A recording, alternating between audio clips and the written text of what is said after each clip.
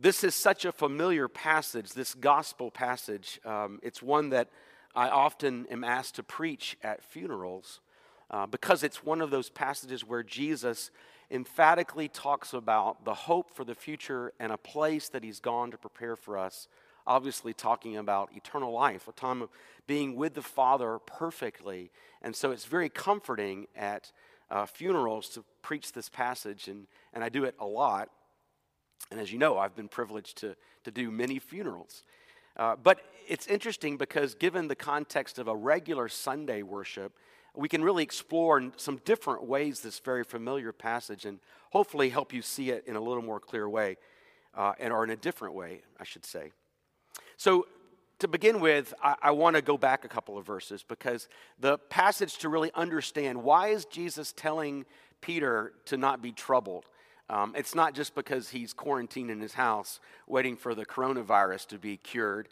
It's because he has been asking Jesus some questions. Jesus has just given the great commandment in chapter 13, the new commandment, love one another. And then Jesus begins to talk about the fact that he's going to go away. And at that moment, Peter begins to hone in on this go away question and begins to ask his own follow-up questions. Well, Lord, where are you going? And why can't I come with you? And in that moment, as I began to think about this passage, and it is Mother's Day weekend, I began to think about my own children. And probably if you've had children or you have children, you've had that question asked, where are you going and can I go? Particularly when they're young, that's something they want to do. At some point, they become teenagers and they could care less where you're going and would never want to go with you. But when they're children, particularly, they ask that. And you know me, I don't tend to preach Mother's Day and Father's Day sermons. Number one, because it's unfair. I've never been a mother. I have no idea how to be a mother. I'm incredibly impressed by the moms and what you do. But also because it just doesn't fit with who we are. But it seems to me like this particular Sunday, there is a real honing in on that subject of parenting that Jesus is doing. He's really spiritually parenting the disciples throughout this passage. And it's one of those rare places where we get to hear from three disciples. It's almost like they try to gang up on him. If you've got multiple children, you know this experience. You know, somebody tags in, someone tags out, then the next one tags in, and so on and so forth, around and around and around you go. By the way, I am praying for all the parents homeschooling children. I am grateful to the Lord that we are not at that stage within the quarantine season. But Jesus he's interacting with the disciples, and isn't he incredibly patient? He tells Peter basically at the end of chapter 13, Peter, you can't go with me because you're not ready to go. And Peter says, oh, I'm willing to die for you. Willing to make the ultimate sacrifice. And Jesus says, actually, Peter, before the rooster crows, you'll deny me 3 times. And of course, that's alluding to the passion scene in just a couple of chapters in the Gospel of John, where in fact, Peter will deny Jesus, and then painfully go away, bitterly crying. There is an immaturity to the faith that Peter exemplifies, and just as we as parents try to bring our own children to maturity, we don't want them to stay babies all their lives. We want them to become adults, fully functioning adults, self-supporting adults. So Jesus wants to spiritually parent his disciples. Jesus says, in that context, you can't go with me, Peter. You're not ready. As a matter of fact, you're going to stumble. You're going to deny me. But don't be troubled. And that's the context, actually, for chapter 14, verse 1. Don't be troubled by that. Don't be overwhelmed by that. Isn't it such the case that when we are in that point of feeling like we failed or we think our spiritual lives are in shambles and we've, 2 months have gone by and I've been in quarantine and what have I got accomplished in this 2 months, and you're wanting to beat yourself about the head and shoulders. The Lord tells us to not be troubled. He tells us not to focus on ourselves but on him. Do you notice that? Believe in God, believe also in me. Now this is not Jesus saying, I'm not God. This is Jesus saying, believe in the Father, believe also in me. Believe in me, the Son. Focus on me when you feel as if you're a failure or that you're going to fail. Focus on me. Jesus goes on to say, I go away to prepare a place for you. And he begins to tell to Peter and the other disciples exactly where he's going. He's going away to prepare a place for them, that where he is, in other words, where he's going, they may come also. Now, a lot of ink's been spilled over the years, and a lot of songs. My grandmother used to sing to me about the mansions in heaven and the golden streets, and all that is probably just a way of sort of helping us understand, making it concrete. To be in heaven is to be with God, wherever he is. To be completely, fully present to the Lord, Father, Son, and Holy Spirit. Jesus is going away to prepare a place that we can come be with him, that we can abide, that we can remain with him in the Greek. Now, this is an exciting moment for just the ongoing discipleship for these apostles to recognize that Jesus is beginning to help them understand that he is the Son of God, that he is not simply a prophet, a rabbi, teacher, but that in fact he's the second person of the Trinity. It's as if he said, the Father's there and you want to get to the Father, and I'm the way. Focus on me. I'm preparing a way for you to go and be with him. Well, the tag-in student, the spiritual son of Jesus, Thomas chimes in. Thomas, the doubting Thomas that wants to see the scars and put his hand in the wound and all that, very middle school boyish. Here's Thomas, but he asks in a very humble way, in a very mature way, really. He says, Lord, we don't know where you're going. How can we possibly know the way? Thomas is confused, and he raises his hand to ask for clarification. And Jesus says, I am the way. I'm the way to the Father. The Father is there. We're here. The way for you to get there is through me. Again, it's calling the disciples to focus not on themselves and how far they've got to go, what they don't understand, but on the way, the person of Jesus. I am the way, and I am the truth and the life. My New Testament professor, Rod Whitaker, said that the main verb there is the main noun, rather, to focus in on is the way, that Jesus is the way. And then it splits off. He is the way because he's the truth, because he's the revelation of truth about God. Jesus will say, to see me is to see the Father. Jesus has perfectly made us to know the mercy and grace and the loving care and the power of the Father. So he's truth, and it splits off also that he's life. He's the one who can bring life. Ultimately, the ultimate enemy of God is death. And God, through Christ, has brought victory over death. Thanks be to God who gives us the victory through our Lord Jesus Christ, as Paul talks about at the end of 1 Corinthians chapter 15. So Thomas asks this question, and Jesus begins to say, I am that way. Follow me. Stay on my path, because I'm the truth of God, and I bring life. Now, Philip tags in, because he's heard Thomas's question, he's heard Peter's question. Time for the third disciple to chime in. So, very unique passage in the scriptures where we get so many questions from so many different disciples. And so then Philip just asked the over-the-top question. This is the question my son probably would have asked in my context. He says, well, Father, Jesus, show us the Father, and that will be enough for us. Oh, really? Okay, if I show you the Father, you'll be satisfied? Give me a break. Now, remember that just a couple of chapters back in chapter 11, Jesus has raised Lazarus from the dead. But that's not enough for Philip. He just merely wants to see the Father, and then he'll be satisfied. Well, he doesn't get to see the Father per se. He gets to hear the Father proclaimed, at Jesus' baptism and of course on the Mount Transfiguration. James and Peter and John get to hear the voice of God, but he doesn't get to see the Father. But Jesus says, to see me, Philip, is to see the Father. Have I been with you so long and you still don't realize that I and the Father are one? Not meaning that we have, not trying to Trinity Sunday's still a couple of weeks away, but, not trying to meld the Son and the Father together, but they are in complete unison in the sense of character and the way they present themselves. And so, Philip, you've seen me, you've seen the Father. The Father is in me, and I am in the Father. Jesus says, I don't do my own works.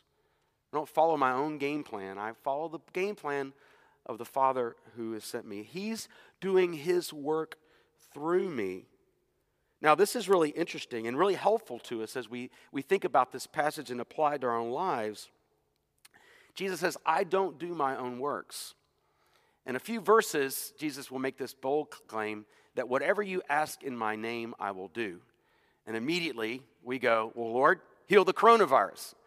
Oh, eradicate it, give me the house that I've always dreamed of, make my children perfectly obedient and wonderful, successful people in their future.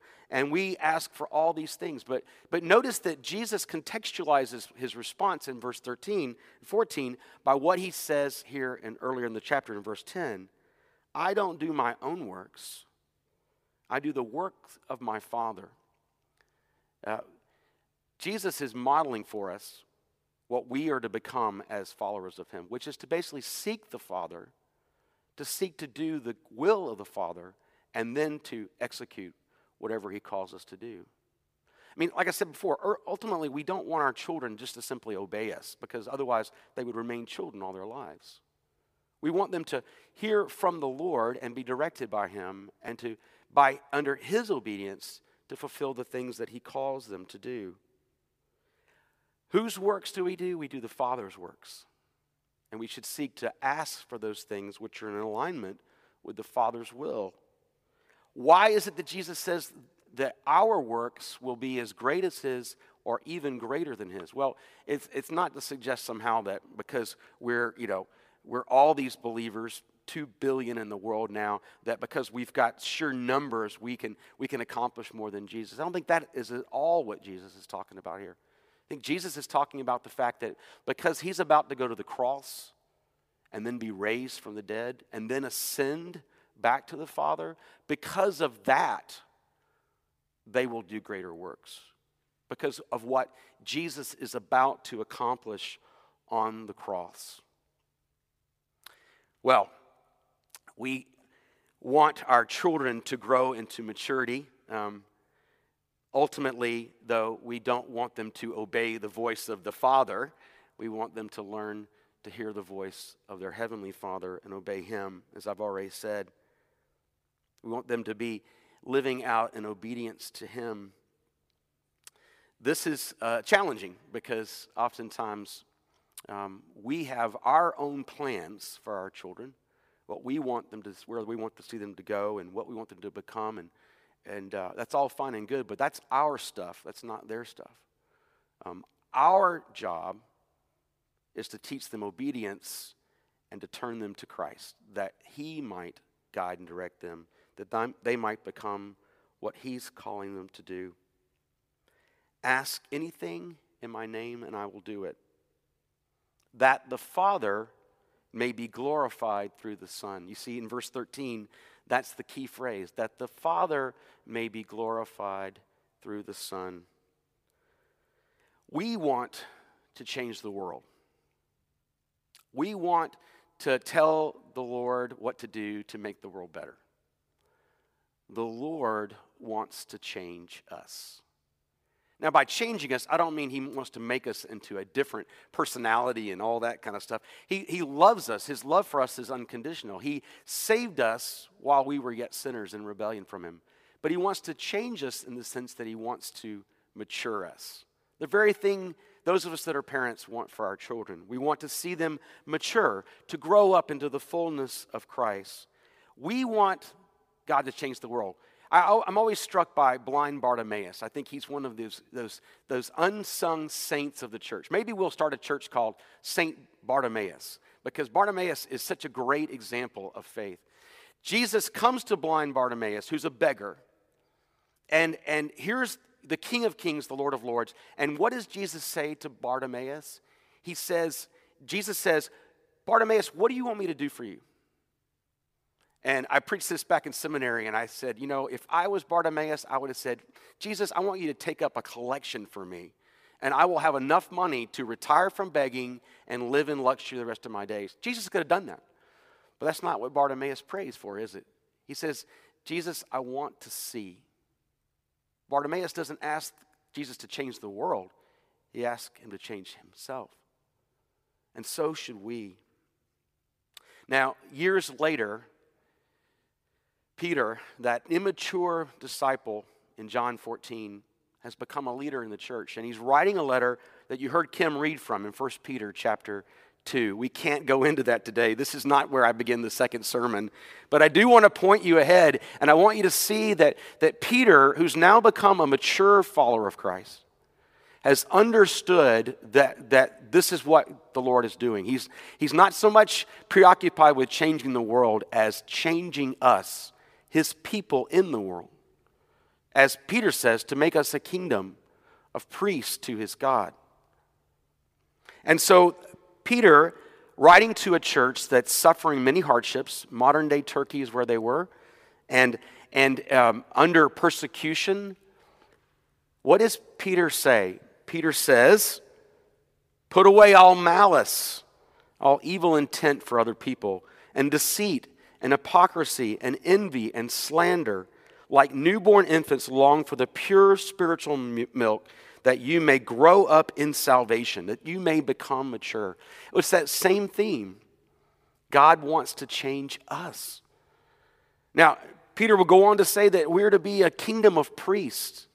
Whatever positive image you have of a priest in your life, whatever they did to enhance your life in Christ, to point you to Jesus, to bring about any kind of a blessing, Peter says we're to be that. And he's actually echoing Exodus 19, that we're to be a kingdom of priests, a royal priesthood, a holy nation unto God. I don't know about you, but I don't want anything to do with a priest that is malicious and deceitful and hypocritical and envious and slanderous.